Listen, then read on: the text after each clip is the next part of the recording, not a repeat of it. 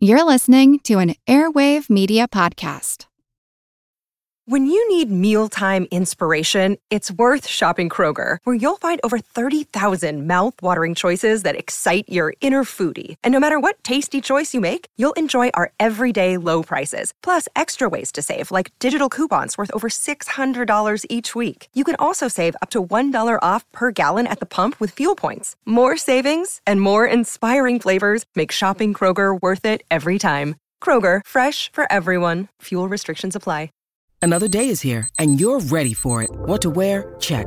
Breakfast, lunch, and dinner? Check. Planning for what's next and how to save for it? That's where Bank of America can help.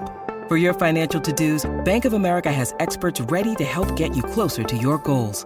Get started at one of our local financial centers or 24/7 in our mobile banking app. Find a location near you at bankofamerica.com/talktous. What would you like the power to do? Mobile banking requires downloading the app and is only available for select devices. Message and data rates may apply. Bank of America N.A., member FDIC.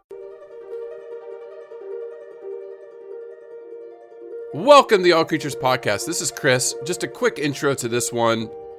This was a Patreon-only episode we did March of 2020, like right when most of us around the world were starting to deal with this COVID pandemic that, a year and a half later, we're still in. But this week, we have a really amazing interview with Amanda Romo, who is a college professor in Los Angeles. And Amanda reached out to Angie and I and was telling us her story about how she uses the All Creatures podcast and a few other animal podcasts to teach her students. And obviously, Angie and I as educators, it piqued our interest. So we reached out to her, and then we actually just invited her on the podcast to talk about students, learning, and where things such as teaching about endangered species, climate change, and others is helping her students learn. So look for that interview later this week. But to honor her and to thank her for that, we asked her what species she would love for us to cover, and she said raccoons. And Angie and I could have sworn we did raccoons, but I looked at our release list and I'm like, we never released an episode on raccoons. We did raccoon dogs, which is an amazing episode. Go back and listen to that one if you haven't. But I couldn't find the one on raccoons, but I'm like, after you do 100 plus species, your mind does get a little mush on some of this stuff. And I'm like, I know I researched raccoons. I know it. So went in and I found the episode where we had released it to our Patreon only subscribers. So we're going to release this one to thank Amanda for the work she's doing with her students. And this is just such a fun species. I love raccoons. Growing up in North America, seeing them in the wild, helping with wildlife rehab with raccoons. So we just want to thank our Patreon subscribers for supporting us. Again, a Starbucks a month, you donate to us. We give back to wildlife organizations. And you keep this podcast going so we can keep reaching all of our fans around the world. But enjoy this episode on raccoons.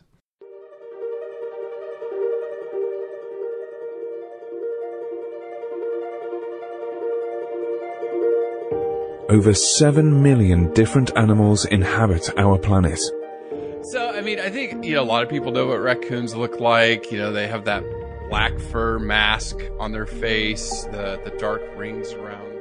What can they teach us? Many of our listeners that a raccoon is known for its almost primate-like intelligence. They're known as clever beasts. They're known as... Many species are in crisis and need your help. Join the movement at allcreaturespod.com. Welcome to All Creatures Podcast. This is Chris. And I'm Angie. Angie, we're covering one of my favorite animals. This is one of my favorites. We're going to have a lot of fun today. It is an intelligent, a curious, an iconic, a masked bandit, if you will, and just really near and dear to our hearts here in North America. Yes. So yes, the raccoon. I just love them. I've loved them my whole life. I've always loved raccoons. I just have. Yeah, I could watch them eat. I can watch them interact. I can watch them climb. They're just I don't know. They're just so mischievous, Yes. but they're so darn cute that it's okay. Yeah. And they're really not mischievous. They're just really smart and able Mm-hmm. to. They've been able to live with us in urban places. Well, and I was just going to say. Well. Yeah, I was just going to say. Okay, so I was just going to say, when I lived in San Francisco, in the big city, in a condo, right, long time ago, when I had gotten out of the Army, and that was before I went to grad school, the first time I saw raccoons in my backyard, I about died. They got into the dog food, and it was a mom and her babies. And I was like, are you kidding me? Raccoons were doing phenomenal in the city, smack dab in the middle of the city. Same I for was me like, in what Chicago. are you doing here? Yes. Yeah. No, I know. It was just, and obviously being when you put a nature lover like yourself or myself in the city, like I enjoyed the fact that I lived in Chicago for some of my 20s because of all the cultural experiences that I had, plus working at the zoo. But the city life for me was slightly unnatural coming from my childhood living in the country and then just being an animal and nature lover. So yeah, when those kinds of things happen when you're living in a city, it's like, yay, a little taste of wildlife. And interestingly enough, in Chicago, at the Lincoln Park Zoo, they have a whole urban wildlife institute, which is really cool. Okay. They do a lot of monitoring wildlife that lives in the city. And of course, there's parks and things like that in Chicago and other major metropolitan cities, but they kind of see how they can help better protect them, but also keep them safe. Some, whether they have to relocate or just keeping an eye on what these populations are doing. And some of them, like some of the bird ones, if they're endangered or threatened. So, but the animals, that's amazing. I mean, the raccoons have had no problem. Well, I shouldn't say no problem, but have seemed to integrate it pretty well into urban life as well. And so you got to give them that nature of them to survive and just be so clever to find dog food in downtown San Francisco. I know. Like, and it's good for you guys. You win. Yeah. and here's amazing about them too, before we really get into it. Because of escapes and deliberate introductions in the last 50, 60 years, they now find raccoons in Europe, in the Caucasus region, and Japan. And they're doing phenomenal, which isn't good for those ecosystems. We'll talk about it, but it shows how well they adapt.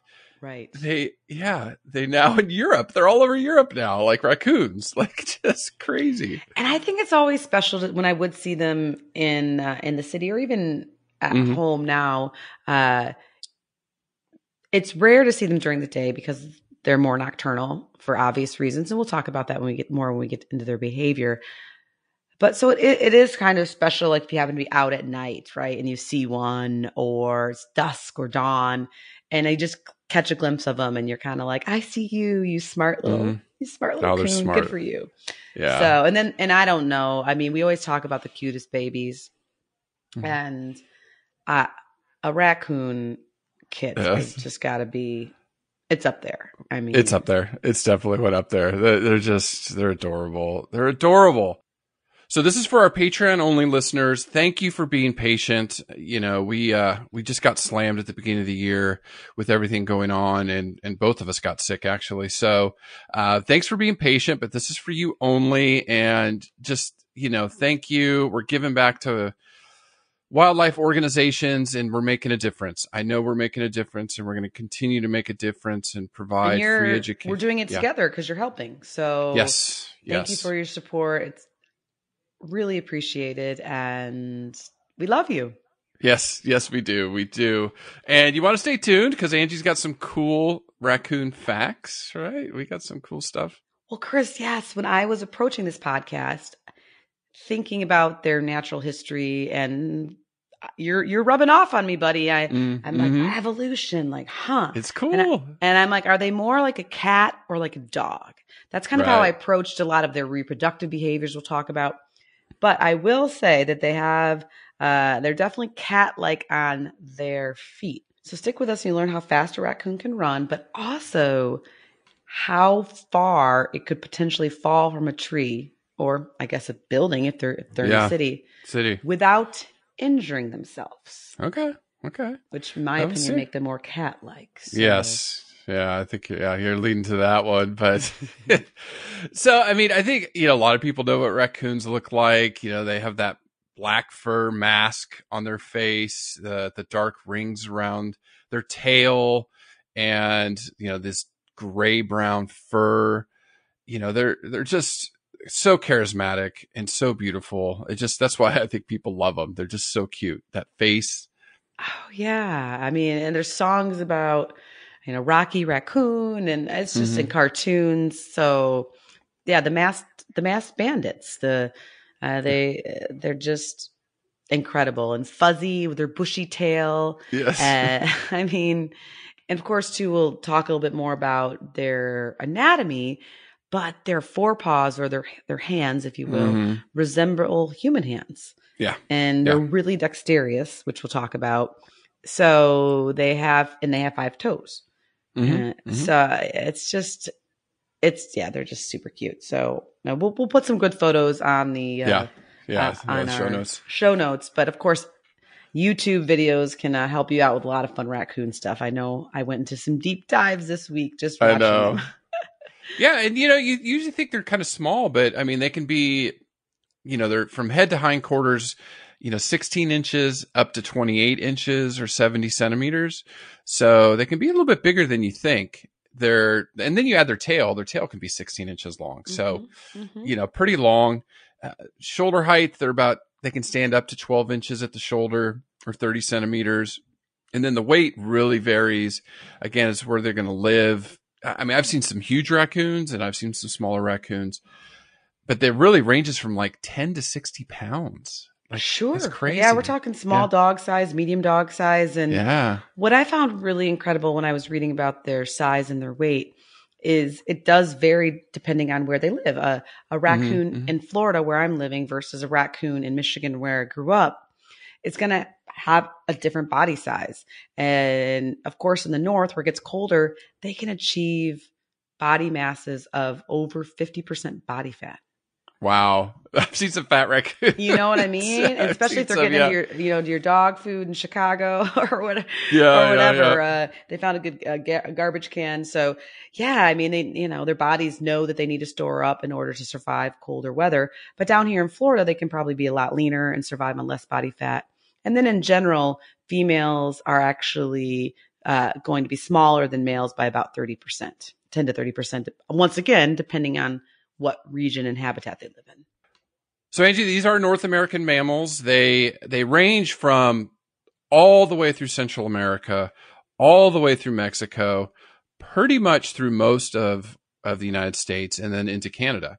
Now, obviously, they're not in the Great White North, like the boreal forest or something like that. But, when it gets too cold or not enough food, stuff for them. But they are in Canada all the way down. Then I can't believe they're introduced. I mean, it's bad because it's bad for the environment, but like almost all of Germany, into parts of France, Austria, Italy, like Denmark, they're all those parts of Europe. Then you go to the Caucasus region, which, is north of Iran, south of Russia, and then Japan. They're pretty much all the way through most of Japan. The main islands. All these countries, I mean, I know they're adorable being masked bandits and all, but do all these countries like them living there and want them there, or are they trying to eradicate them? I didn't see anything on them trying to eradicate them because they're very hard. It's very hard to. Sure, their range clever. is huge. Yeah, right. Yeah, their range is so big now. I think it would be very tough. But like they do like the tropics better. They do better in Florida, like you said. That's kind of more where they want to be. So do I, Chris. So do I. I know. Especially working outside with animals. I know. In those winters. So they don't hibernate, right? They do sleep a lot during winter, but correct. So these introduced areas where, they're doing great. So for example, they were first introduced in Germany in the 1930s. And they brought them over like as a novelty species from North America. And then I think they escaped, or some people let them loose. In Japan, there was a TV show, cartoon series called Rascal that featured a cute raccoon. And so people imported about 1,500 animals per month for a while. And then Japan banned it, but they don't make good pets. So people release them and then they just went nuts. Yeah, we should probably clear the air here right now with that, is that they do not make good pets. They are not domesticated. You do not want one in your house. They're definitely cute and furry as babies, but they grow up as very independent, clever adults. So not a good idea. Not a good idea. No. So, and then Iran and Azerbaijan, they're expanding and doing really well. So as introduced species, that's a concern for them. Sure. Now, looking at that specifically, raccoons and climate change, something we've been harboring the last few months, it's complete opposite for raccoons. Climate change actually helping them. So this is a species that is actually benefiting. Yeah. Because as the temperatures get warmer, they expand their ranges. More food available, so they do better. So much of Europe and Central and East Asia, raccoons, that's how, as it warms up, they're going to expand their territories. And then this is going to be a mammal that's going to be found throughout the world. And the problem is, obviously, like we said, it's not good because it competes with native species. Right. Eat massive amounts of prey. Sure. And we still don't know their environmental damage. We still don't know. So one paper or article I read out of National Geographic, and they're concerned with raccoons in Europe, especially the northern forests in Asia, where they can expand. So Susan McDonald, she's a professor at York University in Canada, said, raccoons can completely upend whatever delicate balance is already there. Mm-hmm. And they're already finding that in places like Japan. And she went on to say that's because they eat everything. Small invertebrates, frogs, bird eggs, birds, small mammals, everything.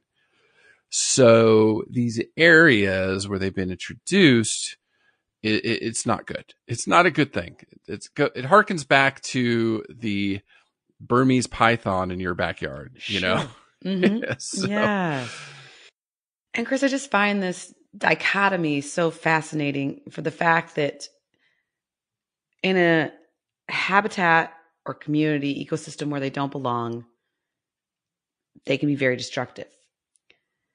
On the flip side is where in North America, where they evolved, they're actually super important for the community because they do prey on so many things. Mm-hmm. And it's pretty well balanced, their diet. And the ecosystems have evolved to be able to handle, obviously, normal numbers of them. But other places, it's just not good. And so it's just, I mean, it's really interesting. And whenever you think of the Burmese python, it's just the same. I mean, it does well in Burma. Well, actually in Burma, it's kind of not, I think it was threatened, interestingly enough, due to habitat loss and human encroachment and all that. But here in the Everglades, where it's thousands and thousands of acres of national forest,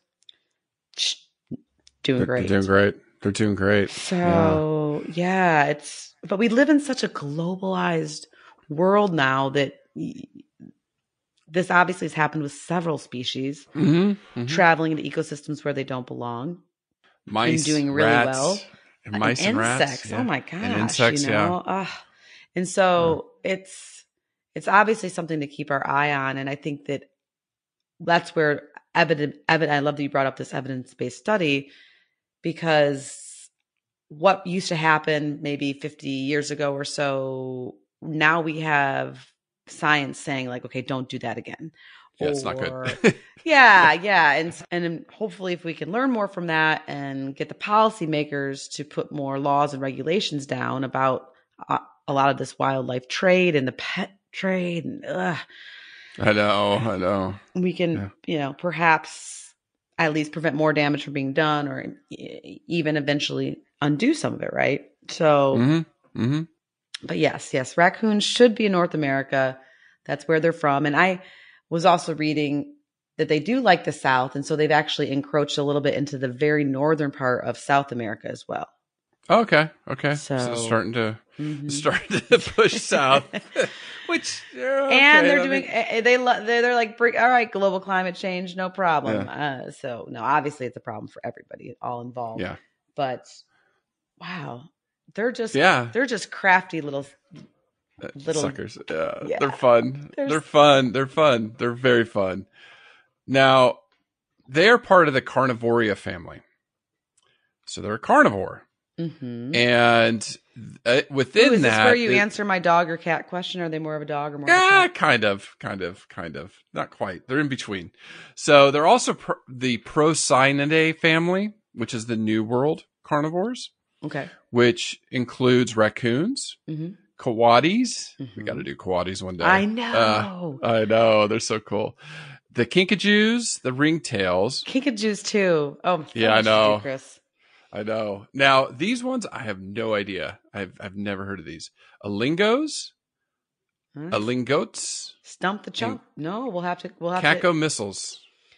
Or cacomissals. Where are they? In Central America or South America? I think they gotta be down the south. Well, they gotta we be need some Southwest. South American friends to experts to talk to us about. Yeah. So anyways, that's a big family. I mean, they're all kind of raccoon-like, the coatis and stuff like that. Now, raccoons specifically are Procyon. That's their genus. And there's actually 3 species of raccoon. Mm-hmm. Now, the common raccoon's the big one. Right. That's the big one in North America. That's what's in our backyards. That has 22 subspecies. And I'm going to list them all now. No, just kidding. I'm not even touching them. I'm like, can I go use the restroom and just give me the clip notes? All right. But they do have things like the Florida raccoon, the California raccoon, the Eastern raccoon, things like that. Okay? Yeah. 22 of them. Well, and I love the picture. There's one called the Torch Key raccoon in the Florida Keys, which is on Cudjoe Key in Florida. And it's really cute. It's lighter in color and smaller in size. It's not white, but it's very light brown, and the stripes, the mask is there but faded. And anyways, it's adorable with its little black hands. And so, but yeah, I guess I didn't realize that there was that much variation regionally. I know. It's huge. 22. 22. Mm-hmm. Now, the 3 species, so we have the common. And then, so the crab-eating raccoon, which is Costa Rica through South America. And then the Cozumel or pygmy raccoon is off Cozumel, which a lot of people from North America know about, if they go on cruises or whatever, which is an island off the Yucatan Peninsula. Now, this population is critically endangered, where there's only 250 mature individuals left in the wild. So... yes. Maybe 1,000 left in the world. That's it. Yes, Chris, the pygmy raccoon. Oh my gosh. I did a lot of research on that guy this week because I had no idea. And with it being critically endangered, I want to see what was happening and what conservation actions are being taken there. So we'll talk about it again towards the end of the podcast. But yes, just once again, a very unique species, completely different species of raccoon, and it needs a lot more of our attention directed towards it. And in fact, on Cozumel, we'll talk about a few other species that do as well. Yeah, for sure. Because that's surprising, because we think raccoons do great everywhere, and the commons do, but this pygmy raccoon is not, because it's landlocked, and then obviously human exploitation and tourism, things like that. So. Anyways, Ange, okay. So we go back in evolution. It's a carnivore. So we go back to the Maiases. Is this where you answer? Kind of. Okay. Kind of. I'm getting there. I'm I'm so excited. Because that rabbit hole I did not go down. I like I said, I got stuck on the pygmy raccoon. Okay. Okay. All right. So during the Eocene, this is 55 to 35 million years ago, the first ancestor to all carnivores today. So they used to think they're kind of raccoon-like, slender-bodied, 5-toed, climb trees. This was the first carnivore that became bears, things like that, which I'll talk about here in a second. And because they were flexible, you know, they exploited new habitats, food, and they just had this huge radiation out.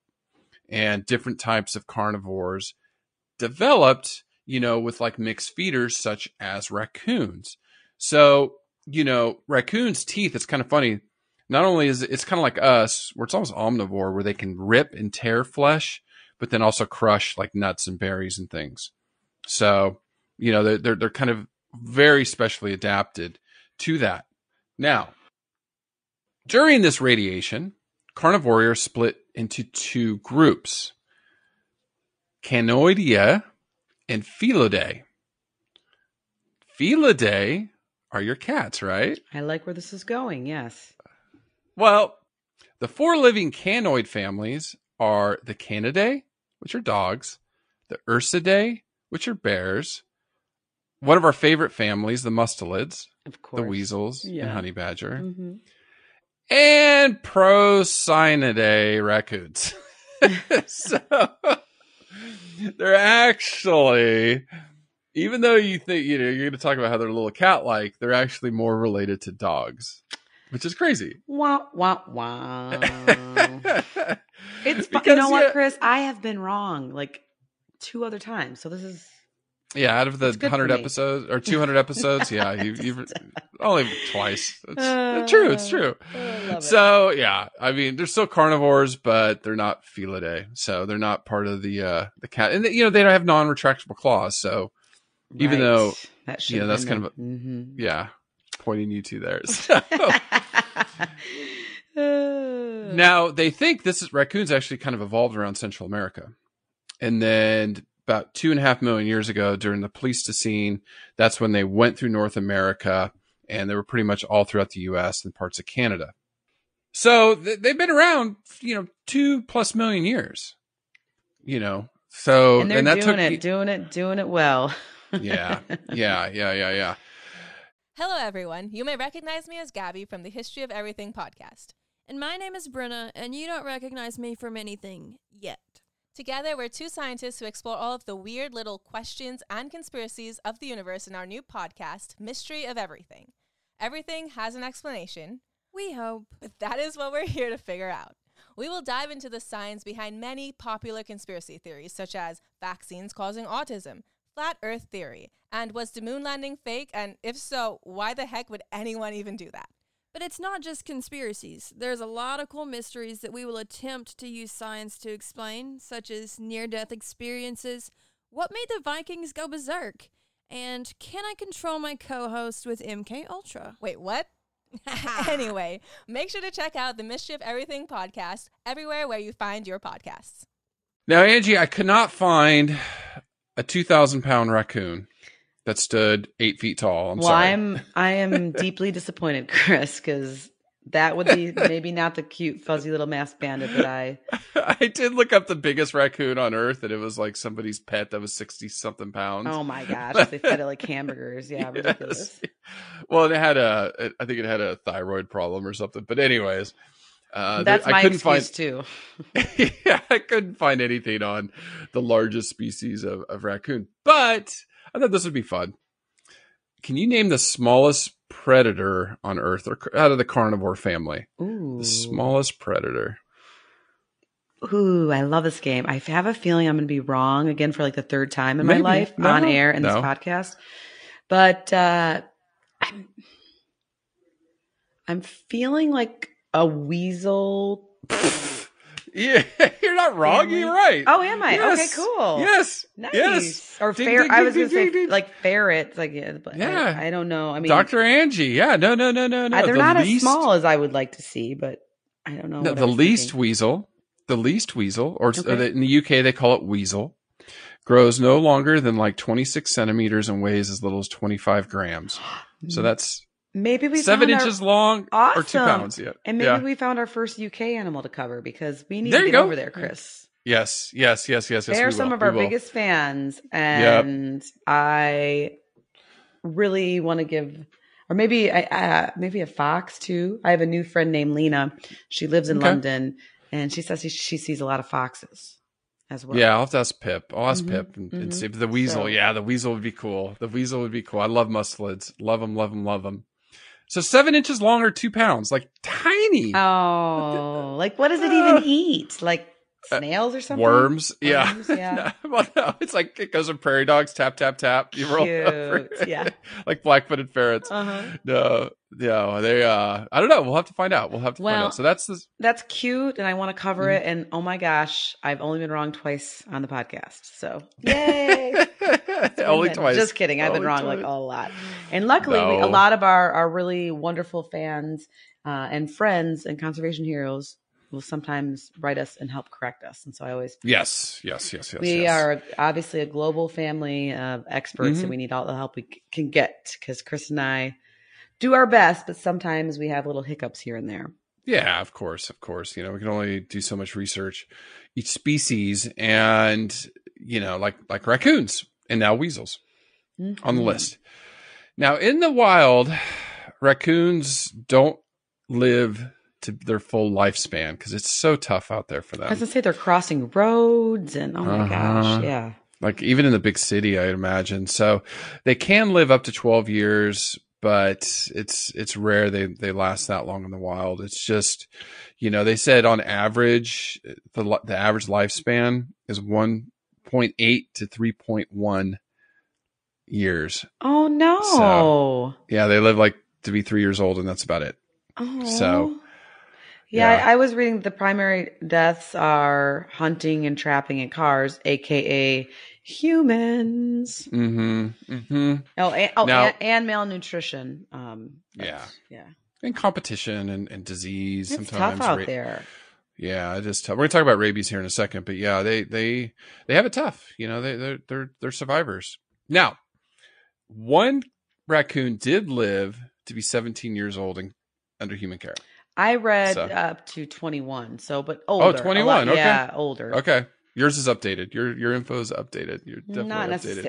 Necessarily. I was wrong there. There you go. Now, Angie, you said they're toes. A couple of interesting facts about them. They're called plantigrades or plantigrade, where they can stand on their hind limbs. Which is adorable. That's what I was going to say. That's my favorite, is seeing them stand up and kind of like, just look around or hold a little egg. It's just so cute. Oh, they're adorable. And then you said, okay, hold their egg. So their hands, like you said, are human. So they have 5 fingers on each hand and 5 toes on each toe. Very dexterous, which is, here's an interesting fact. There's no webbing between their fingers, which is unusual for most carnivores. Most carnivores have webbing. Even your dog has webbing between their toes. Oh, yeah, because she's a lab mix. Yeah, so she likes to swim. Oh, but, they have webbing. So this allows them to open trash cans, obviously, latches on gates. They know how to open doors, bottles, jars, and helps them climb. So just crazy. And then they have vibrissae or whiskers at the end of their sharp, non-retractable claws. Right? So they have these little whiskers that help them feel when they're feeling around with their hands. It's crazy. Crazy. Well, and I was reading that obviously they have these dexterous hands, but one of their most important senses is touch. It's described as hypersensitive in the front paws. And with this hypersensitive touch, they most likely have more touch receptors and or transmission into the region of the brain that identifies and relates touch and understanding what they are feeling, as you mentioned, the vibrissae.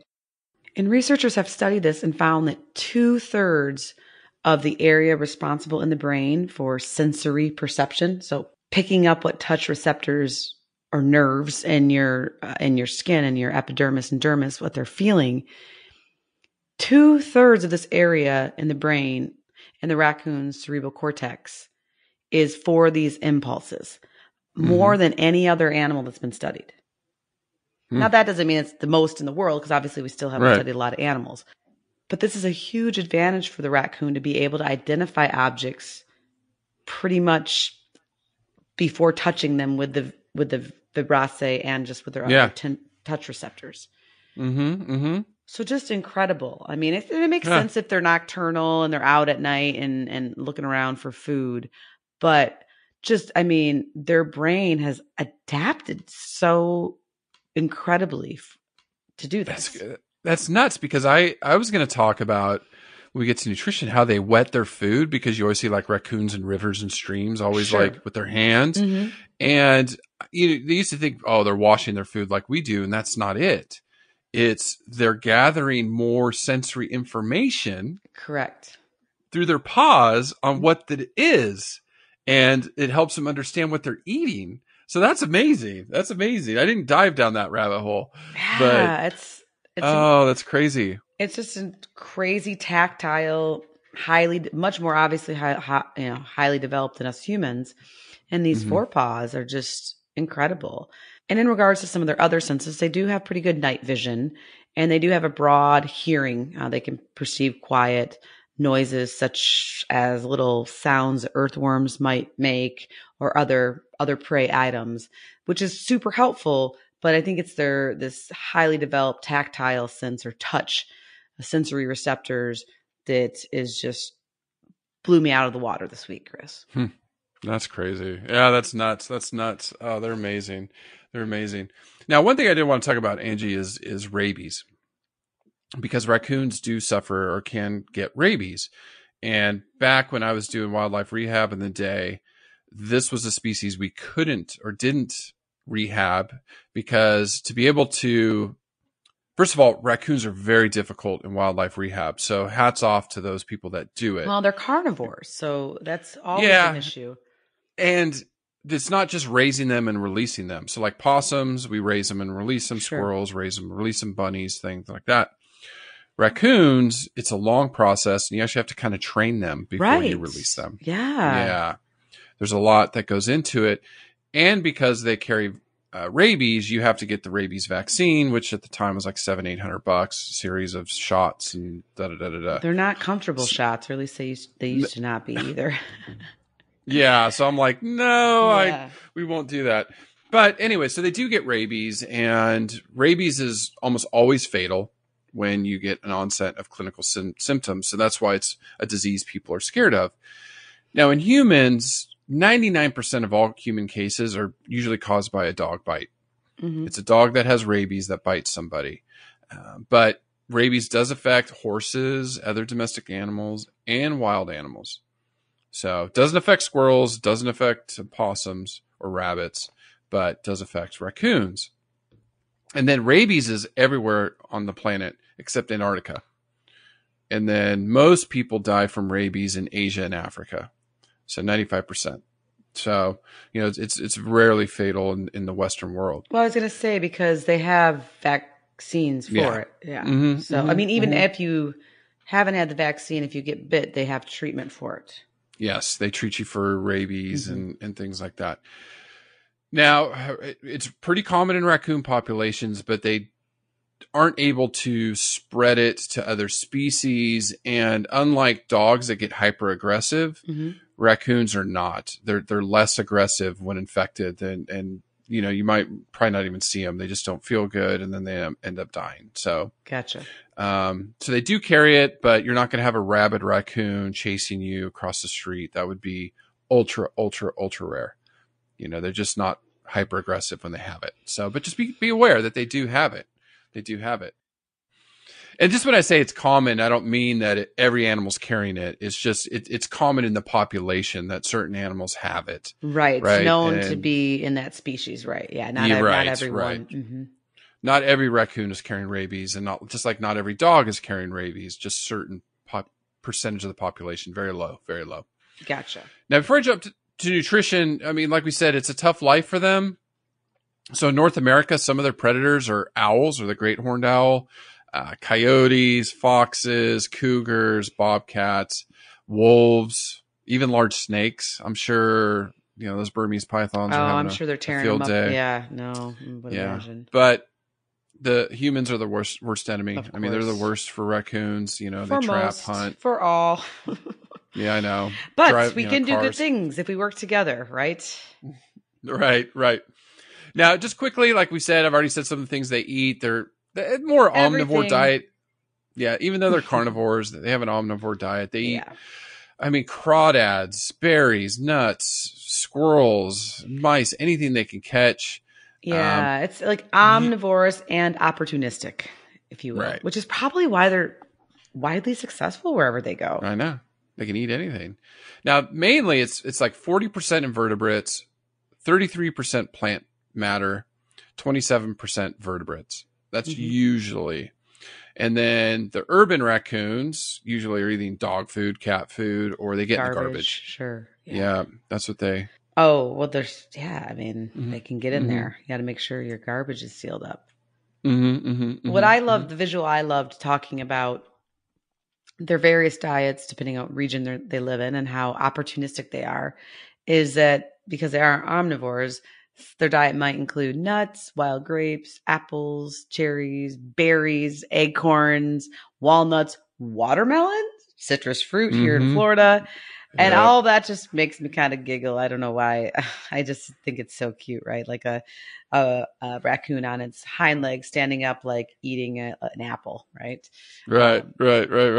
So, and then I read too that depending on where they live, one of their more important components of their diet might actually be corn. Oh, okay. Yeah. I could see that. Good energy source, for them. So yeah, they eat everything. And like I said earlier, they usually foraging during the summer, fall months, spring, summer, fall months, winter. They sleep a lot, but they don't hibernate. So, did I say they eat peaches? They eat peaches, plums, figs. Sorry. Oh, anything. Really? I will eat all of those as well. Like, I can eat a peach right now.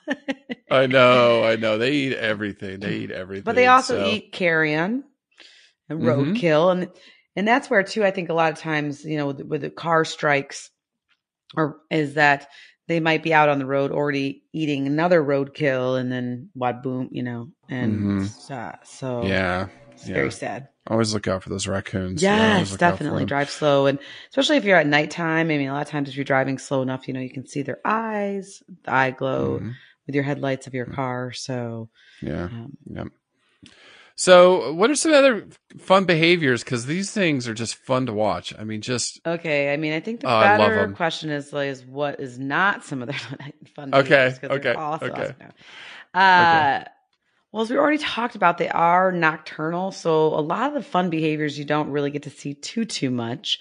But of course, with researchers and just them being around in urban areas, you can see them walking around and foraging and doing what they do so well. And if you're not familiar with a raccoon walking or running, it's pretty cute. It's kind of like a shuffle walk. So it just makes them seem mischievous. It's almost like if I was in my hand in the cookie jar, and somebody your mom walks up, and you want to scoot out of there, like you didn't do it. That's almost how their normal gait is. And so they always look like they're up to something with their shuffle like walk. But so here it is, Chris, they can reach speeds above to 15 miles per hour with that shuffle. I guess that's how they'd be running, right? When they're in real trouble. Right. And they climb really well. They're super agile. And of course they often will inhabit trees or a fallen tree. They like to be up. That's where they like to have their denning site where they live, and they'll raise their young. And so they're great climbers. And that's often too why you don't see them, because during the day, if you're walking in the woods, they're hiding out most likely in a tree somewhere.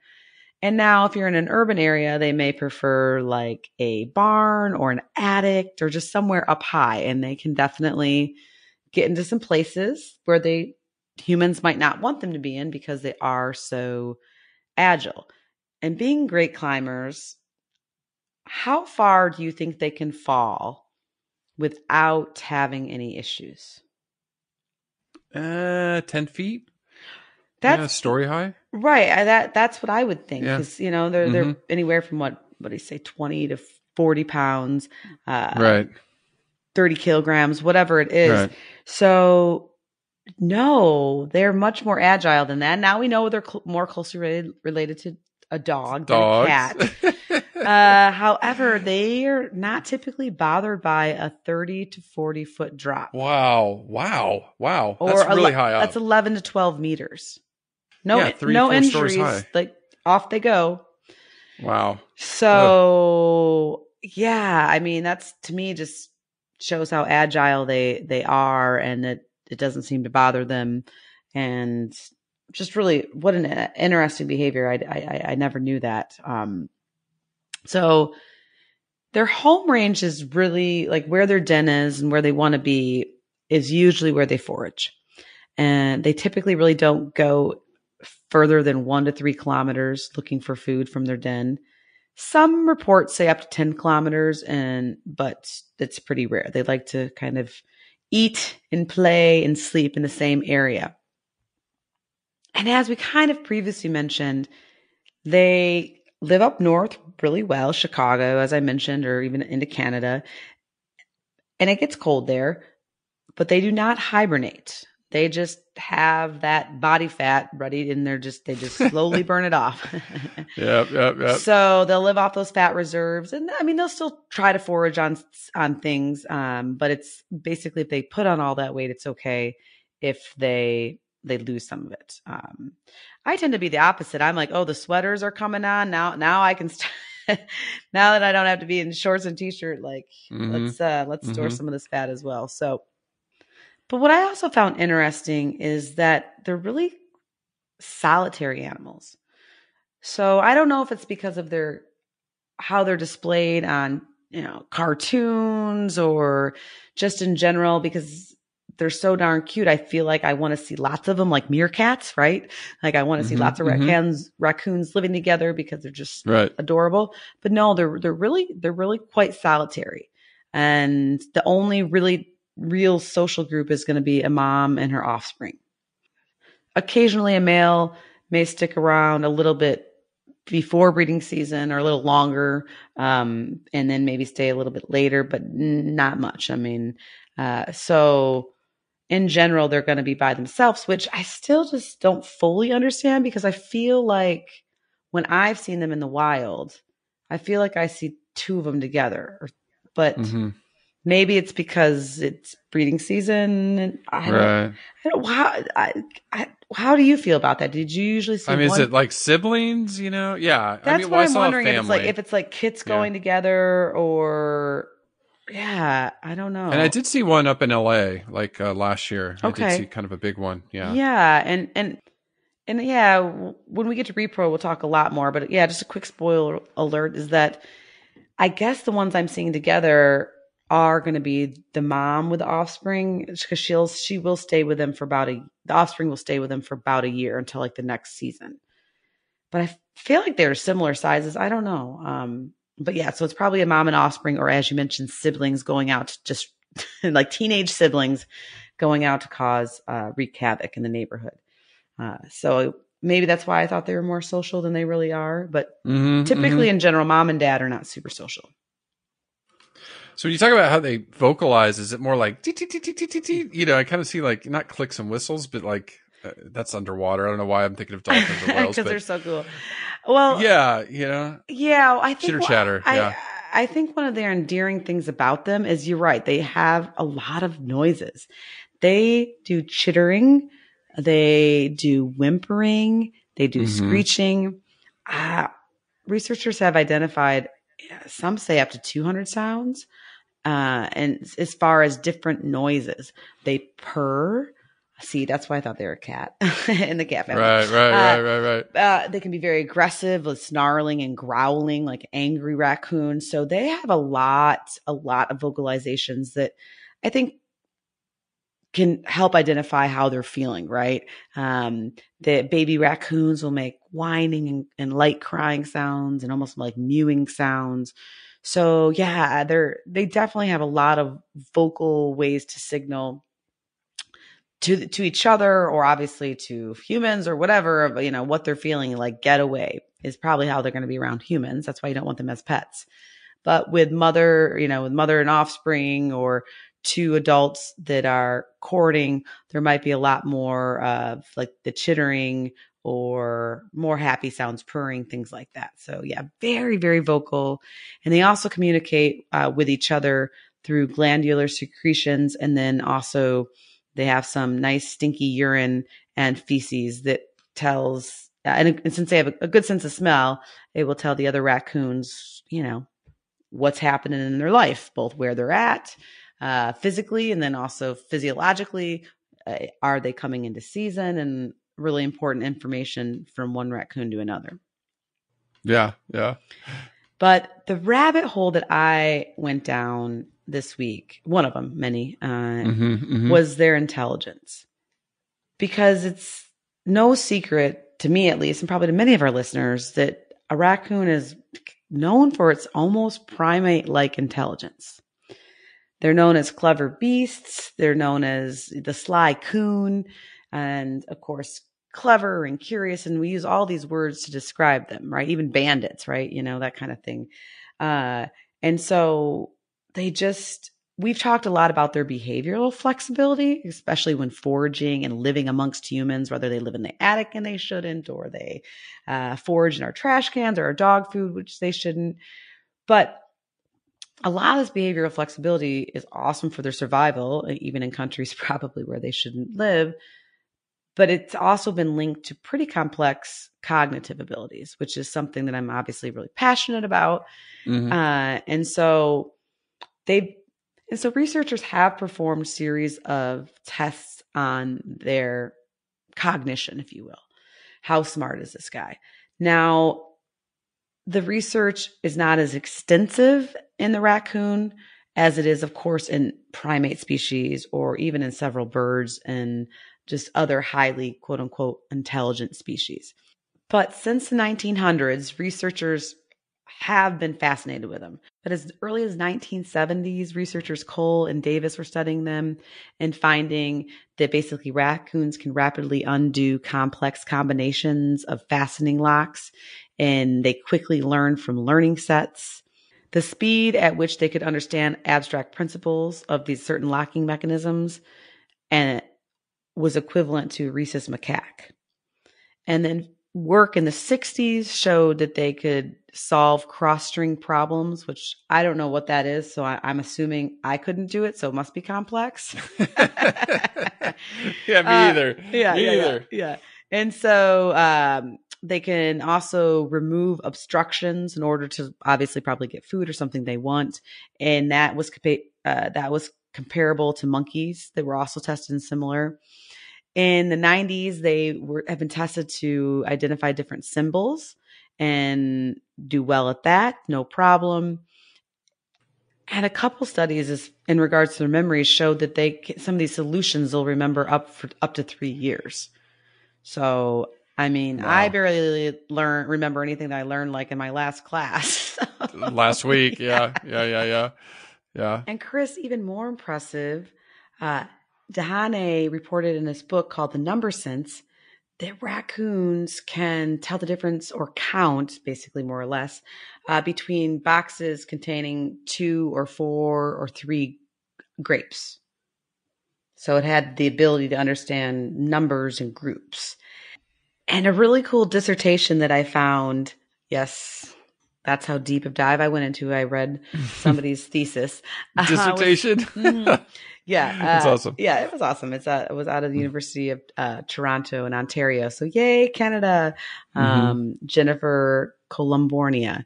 I totally said that wrong. Colbornier.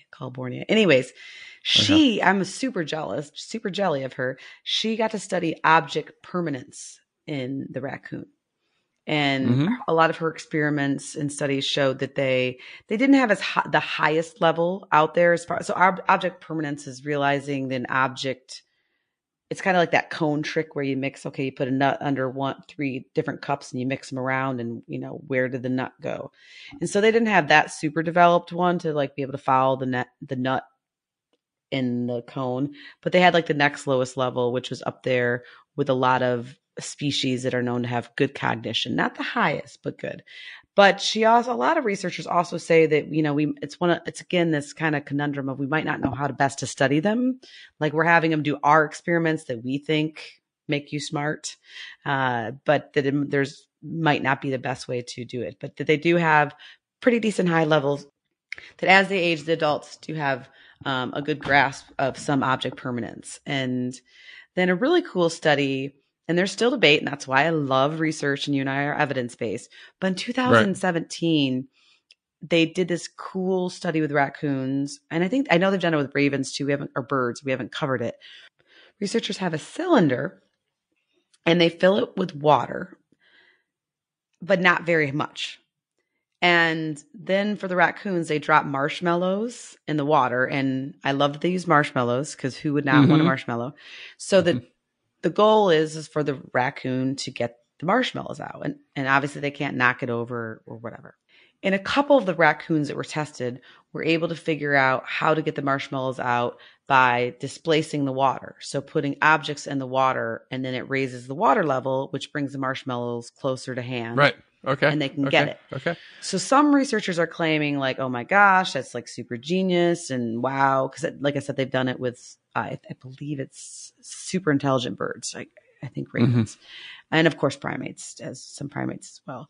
But others are saying, I guess, that they were able to obtain the reward using like other ways too as well. So I think we need a little bit more testing on that before we can totally have that claim to fame. But, being able to problem solve something like that is definitely well within their reach. It seems like. So it's like monkeys. I mean, and they're up there. They're smart. Super smart. And so I don't know. It makes sense that they've been able to be as flexible as they are, but yeah, their intelligence is we just keep learning more about it if we actually take the time to study it. So pretty cool stuff. And then bridge into repro. I know they have multiples because I've seen it. Oh, there's nothing cuter than a raccoon. Cute. Raccoon kids. Family. Yeah. So yeah, I mean, they're pretty much polygamous and promiscuous. So there's not a lot of, monogamous behaviors going on. And so depending on their geographic location, their breeding season is going to be somewhat different, whether it's from January to March or goes a little bit longer into June. So it mostly has to do with photo period, which is super fun for Chris and I because we studied a lot with horses. And so their breeding cycle is going to be influenced by how much daylight there is. And so depending on if you live in Chicago, where I remember going to work at 6:30 in the morning and it was dark out and coming home at 3:30. Well, I should say I was done at work with 3:30 p.m., but getting home around 4 p.m. and it was dark out. Yep. Washington State when I was there. Yep. Same thing. It's crazy. Yep. So in the wintertime, we have these really short days and not many daylight hours. But obviously in the South, in Florida, it's not great, but it's not quite that bad, right? So the females are going to come into estrus and start being receptive to males' courtship behaviors. And then, of course, able to ovulate depending on when they're triggered, when the days start to get a little longer as we move into springtime.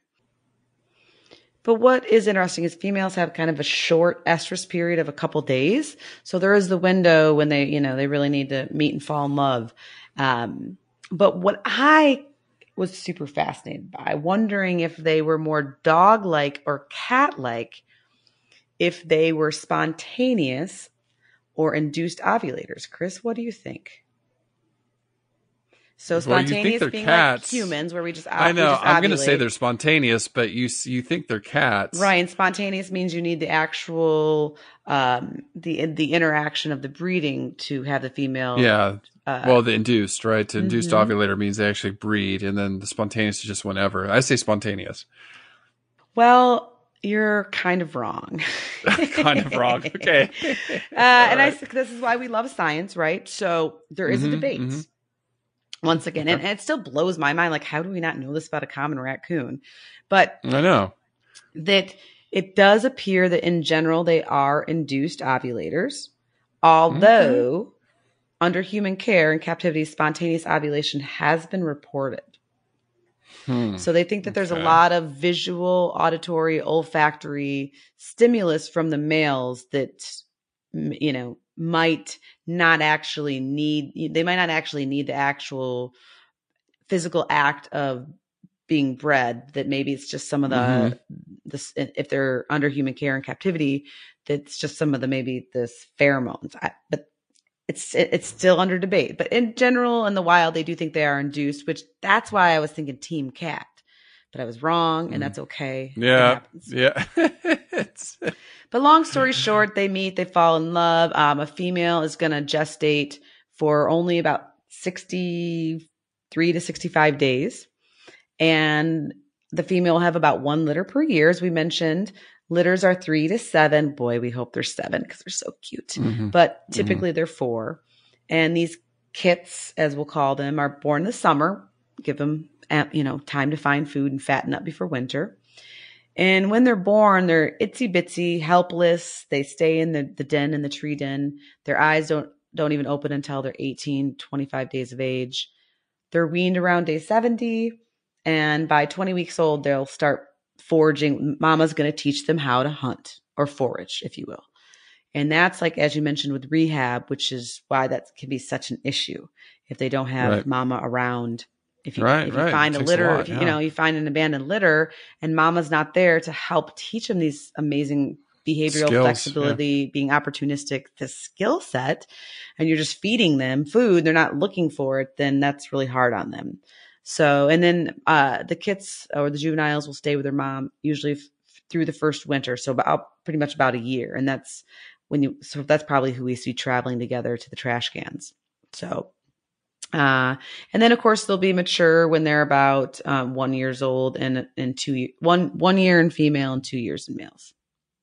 Now, like we said, Angie, common raccoons, conservation wise, they're doing great. We're not concerned about them, actually worried that they're invasive in parts of the world. And then again, that pygmy raccoon, population max of around 955 out of the IUCN. So they're the ones that are really the ones we have to look out for. Now, I'm just going to some conservation tips on how to help, especially in North America. This is good tips, I guess, anywhere you live in the world because of wildlife, but protect your trash, right? So raccoons, like specifically, can't resist trash. They just love it. So you kind of need secure trash can lids. And if you have a raccoon or you suspect a raccoon's getting in your garbage, things you can do to prevent that is bungee cord the lid down, or you can put some weight or whatever on top of it to keep the animals out. It's just, they know it's in there and they're very crafty to get in there. Something else, you can use heavy duty trash can bags if you use it. I mean, I don't know, we're trying less plastic, but if with meat, you want to double bag it to reduce odor, so they find it, things like that. Another problem with raccoons is they tend to like to nest, especially in urban areas and like roofs and chimneys and stuff. Attics, attics, Barns. You got to make sure you don't have any holes in your roof where they can get in. And, especially with your pets, don't leave your pet food outside like I did because they'll get into it, so make sure it's sealed and that they can't get in there because they need to not depend on us for their food. They need to be out there in the wild doing what they do. So anyways, is there anybody out there fighting for raccoons? I mean, they're doing pretty good, except the pygmy, I guess. Right. And so I'm really happy that you went over a lot of just kind of common sense wildlife. And it's not just raccoons, but other animals that, depending on where you live, bears, if you're up north, that will go into your trash. And so it's good to secure your trash and have some of those looking out for animals, especially raccoons and others. But no, of course, since they're doing well in North America, there's really not any groups. But I, once again, spent a lot of time on the pygmy raccoon this week, just because I had no idea that it was a different species of raccoon, let alone that it was critically endangered.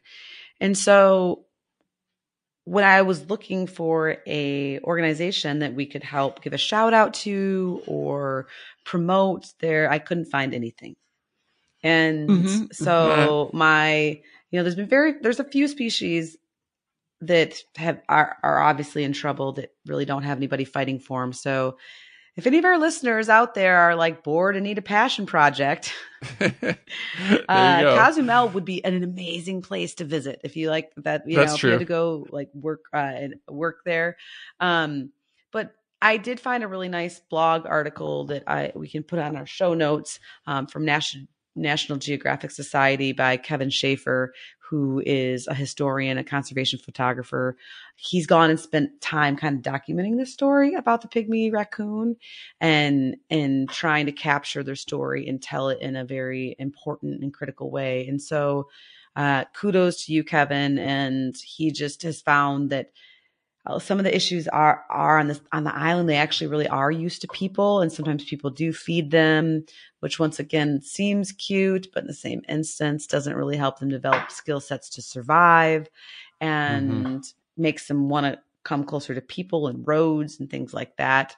So, but the Mexican government, they are using science-based solutions to try to make progress to help save these guys. They've added a couple protected areas on the island since 2010. And they're trying to provide new regulations about wildlife and wildlife interactions. And there's been some education programs underway a little bit. But once again, nothing formal, at least that I could find. And that, once again, I could be wrong. I would love to know, or maybe Kevin knows. I can maybe reach out to him if there's an actual organization where we could give support to. But what was super fascinating, Chris, and I'll just end with this, is that talking about the pygmy raccoon on Cozumel being critically endangered. Cozumel, which by the way, I've snorkeled off of Cozumel and it's just beautiful. This was 15, 20 years ago, but beautiful. I've been on Cozumel briefly. I mean, probably just to have lunch or something when we were snorkeling. So I haven't spent much time there.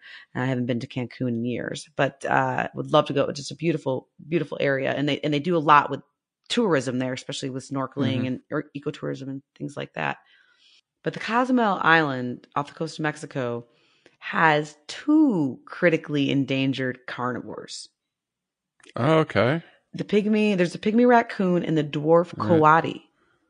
Oh, yeah, the coatis. Okay. So they're endangered as well. And these guys being critically endangered are some of the world's most threatened carnivores, if you can believe that or not. So we need to find some groups. Once again, I know the government is doing some things, but as far as I couldn't find necessarily a nonprofit per se dedicated to helping some of these critically endangered animals in Cozumel. So yeah, we need to keep our eyes to that. And I'm going to reach out, like I said, to more people, because so far, like, I'm thinking John and I need to start a nonprofit about hippos. Moving to Cozumel. So we have either hippos or now the pygmy raccoon or the dwarf coati. And I'm thinking, geez, where would I want to spend more of my time? Cozumel or Africa? Africa. Yeah, I know. They're both. There's really no wrong answer there, right? No, we'll do both. Half the year here, half the year there. So I love it. All right, fun episode, fun animal. Love raccoons, just amazing. Gotta love them. And just stay tuned. We're going to keep rolling species out each week. So take care. Thank you, everyone, for listening. Listen, learn, share. Join the movement at allcreaturespod.com.